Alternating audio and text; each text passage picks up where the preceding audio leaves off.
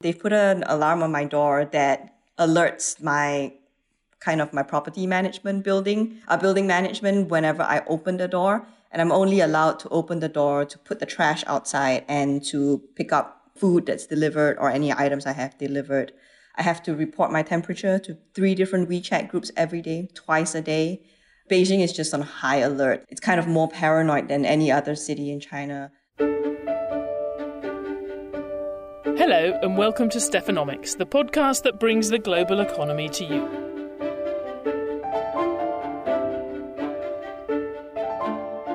Which this week includes the inside of Sharon Chen's apartment in Beijing. She's the Beijing bureau chief for Bloomberg, and she's in quarantine because she's just returned from a reporting trip to Wuhan. I wanted to talk to her because we're focusing this week on what the path out of lockdown might look like for all of our economies. Our chief economist for Europe and the Middle East, Jamie Rush, has been looking at how quickly the economy could come back, depending on which measures are removed and when. I'll be talking to him in a minute, and also playing you part of a conversation I had with the former president of the European Central Bank, Jean-Claude Trichet. But first, let's hear more about that trip to the city of Wuhan. First into the crisis, and now first out.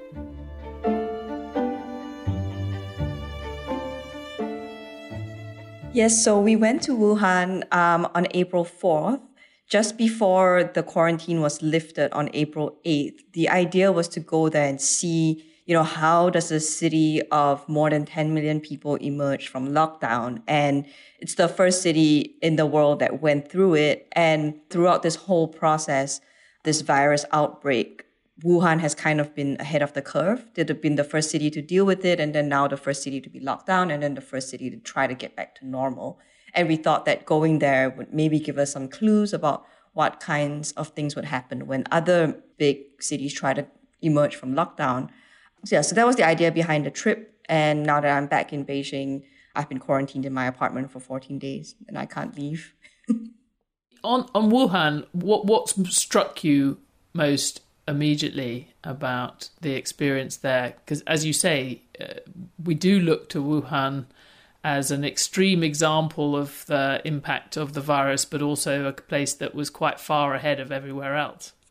Yeah, I think my biggest takeaway is that it was really kind of a two-speed recovery, or like coming back to normal. So you had the resumption of work, and that was really apparent and really immediate, especially because it was something that the government was pushing. So the day we arrived, there was hardly any traffic. And by the time we were leaving 10 days later, we were getting stuck in traffic constantly at rush hour because people were going to work. Factories were working at full production capacity. They were working through the weekends.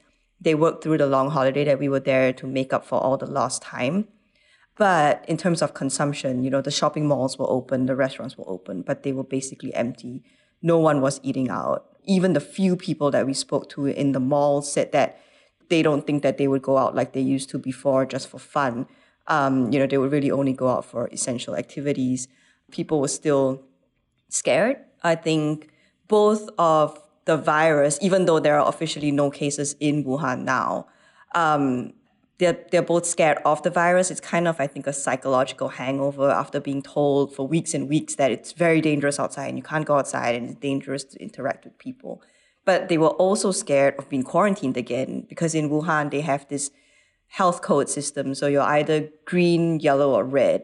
And even going into a shopping mall where later someone else is either suspected or confirmed of having the virus will turn your code yellow, and then you can get quarantined again. And your housing compound can refuse to let you leave the housing compound. So there's kind of like this high level of paranoia about both those things, both the virus and about being locked up again. So, I think consumer habits and just social habits really have changed. And there was kind of this divergence between going to work and going out for fun. No, that's fascinating. And I think we are seeing that when we're looking at the sort of high frequency. Economists are now looking at the high frequency data in Beijing and other cities. And you can see there's a sort of back, as you say, there's the kind of supply side and the demand side. The supply side shock, as we used to talk about it, has gone because people are more or less back to work, 95%. But anything that's to do with spending and consumer activity, particularly at the weekends, is just still way below where it was. And that's obviously concerning for economists thinking about how steep the recovery is. When you look at Wuhan and then you read people still talking about that V-shaped recovery, that we turn everything back on again, do you think that is quite far off the mark? Yeah, I mean, I think if you listen to, like US President Donald Trump saying, when we lift the lockdowns, everything's going to go back to normal, it just seems so far removed from what's happening in Wuhan. Just because people have the freedom to go outside doesn't mean that they want to. The idea of people sitting in a crowded restaurant or going to watch a movie in a theater or going to a concert, I mean, I don't think anyone in Wuhan would even consider that within the realm of possibility. Being at home for so long, I think it's really changed people in the long term. People are just more used to eating at home, used to cooking at home, not really going out, getting food delivered. We also interviewed a restaurant owner. Of his 10 restaurants, none of them have reopened. The original plan was for him to reopen 3. And then when he realized that nobody's going out anyway, he decided he was just going to reopen 1. And eventually he reopened none of them. And he said, people now, they don't go out for lunch on their lunch hour. Everyone's bringing lunch to the office, bringing home cooked food. So all these little things that are really going to impact businesses like his, especially small businesses, I think. And I think it goes to that point of the permanence of some of these costs. We know, as you said, the manufacturers are quickly doing the orders that got put on hold, and you could imagine that they might get back 80 or 90% of what they would have had. They'll grow much faster now in a classic kind of recovery way and catch up that lost ground. But in the service sector and spending on things like restaurants, we know that we're not going to be eating twice as many restaurant meals in the second half of the year. But what you're telling me is that we may not even be eating half the level of our normal level. That could really have an impact on the pace of the recovery.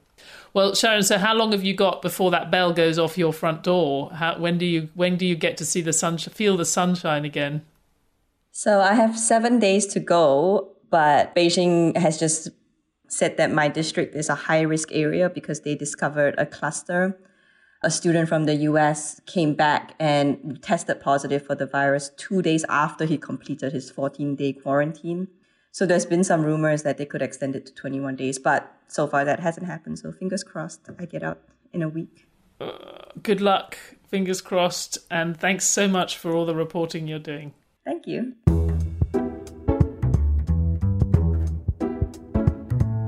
I hope we'll be hearing more from Sharon and others in China in the weeks and months ahead as we start to see and feel what life looks like after lockdown. But now we have some new numbers to feed into that conversation, brought to us by our chief EMEA economist, Jamie Rush. Firstly, I should thank you for all that you're doing with the Europe team and globally. But something you did last week I thought was particularly interesting, trying to take a stab at thinking about the economic impact of different stages of lockdown. And I guess what's the relevance of that to anybody thinking about where we go from here is we know now that it's not going to be like flicking a switch when we start to move out of lockdown. We'll probably go through several stages. What did you do to try and get a handle on what that might mean for the economy, and what were the results? So the starting point for our analysis was to look at what's been going on in France. In that country, the Statistics Office has published quite a lot of information about how lockdowns are affecting the economy. And what they've found is that the lockdown period has coincided with a fall in output of around about a third.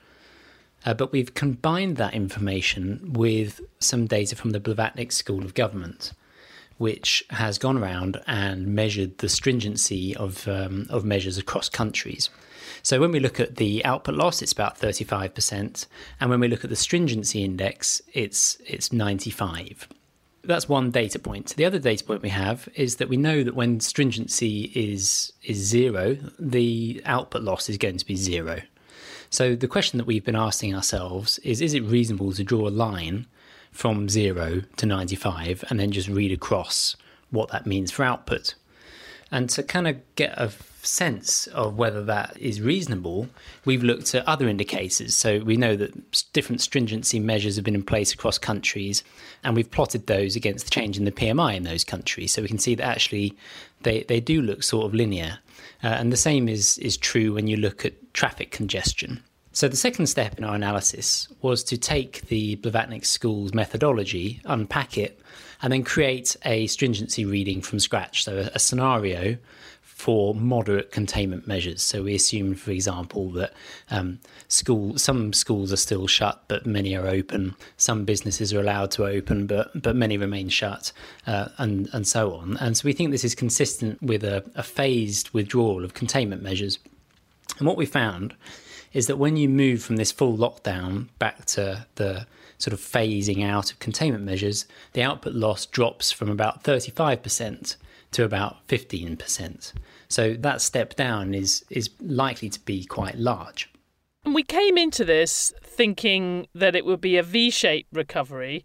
We've progressively deepened the V. We've had to increase our estimate of the short-term impact of these shutdowns. You talked about the 35% impact in France of a more or less total shutdown.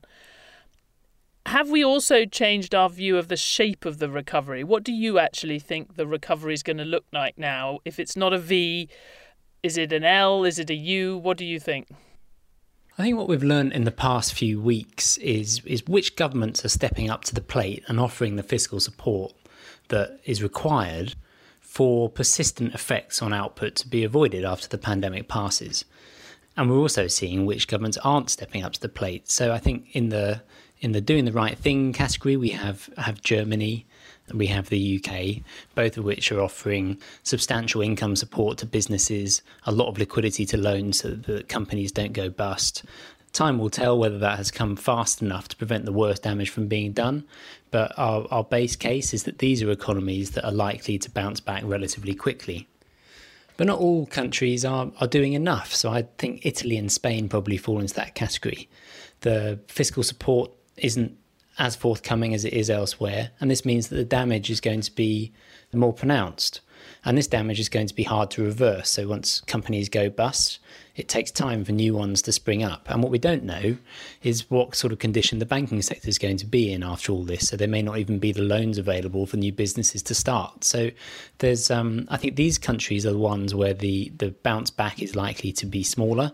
And they're also the ones that risk the slowest recoveries in future quarters. And the consequences of the economy not bouncing back in the second half are huge. If you run a persistent output gap for many years, that will push debt up by a huge margin, whereas a short, sharp shock is likely to have a smaller, long-run impact.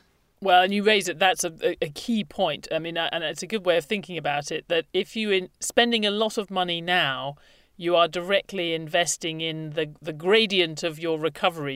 You're investing in a faster bounce back.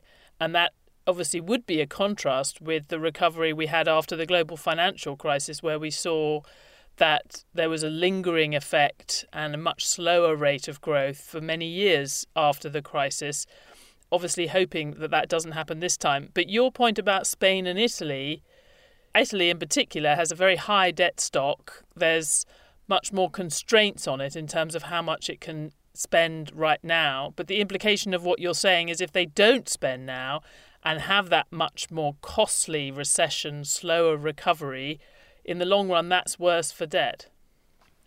I think that's absolutely right. So if they spend more now and debt rises relative to GDP by, say, 10 percentage points, that's not a disaster. That's about as good as things can possibly look. Far more costly would be spending too little now, the economy failing to recover, and debt spiralling out of control as the deficit is impossible to bring back down again. There were some pretty striking figures. Where you used to work, the Office for Budget Responsibility, the Britain's fiscal watchdog, ran some what it considered to be sort of illustrative numbers on the public finances for the kind of hit to the economy that you were talking about at the beginning, and had the implication was a pretty big jump in public debt. When you think now, if you had to say, How do you think that's going to be paid for? Are we going to be looking at a big increase in taxes at the end of this, or are we just going to say, OK, now we've had this big crisis and we've just got a higher debt and now we're going to carry on like before? So I think once we get the other side of this crisis, debt's going to be a lot higher, and some countries are going to feel pressure to reduce it. And I think actually that's sensible. If we just allow debt to rise by 10 percentage points every time there's a crisis, then at some point you reach a position of unsustainability, and defaults are what follows. So I think it is the case that some of these debts are going to have to be repaid. It doesn't have to be repaid fast. Austerity doesn't have to happen before the economy is recovered. But in the long run, yes, it's going to have to be financed by higher taxes. And I think that there are ways of doing that. I mean, exactly who experiences or feels the burden most is a question for the politicians. But look at Germany's history of paying for reunification. It was done with a tax that was explicitly linked to the activity it was intended to finance. Something like that wouldn't be completely mad, I don't think, in the future. Jamie, I'm sure we'll have plenty more to talk about in the next few months, but thanks very much. As it happens, I just chaired an online discussion on some of these issues for something called the Global Solutions Initiative. There were some lofty participants who said lots of interesting things, but let me just play you a few comments from the former president of the European Central Bank, Jean-Claude Trichet, on the scary subject of global government debt. We are accumulating an enormous amount of additional public spendings. We had, since the previous crisis, an accumulation of indebtedness at the global level. In practically all countries, apart from a very few countries. Germany is a case in point, but practically the only case in point.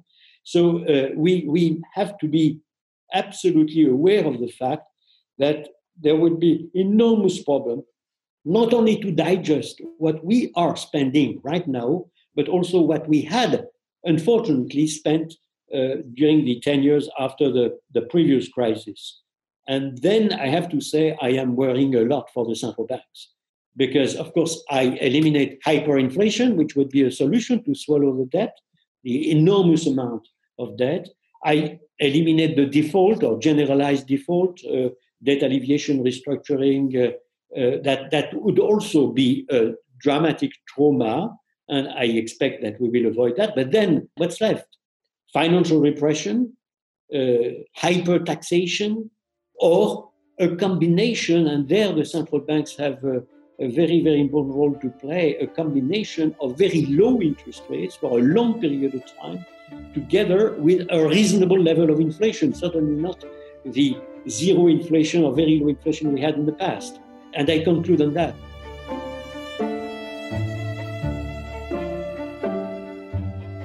Thanks for listening to Stephanomics.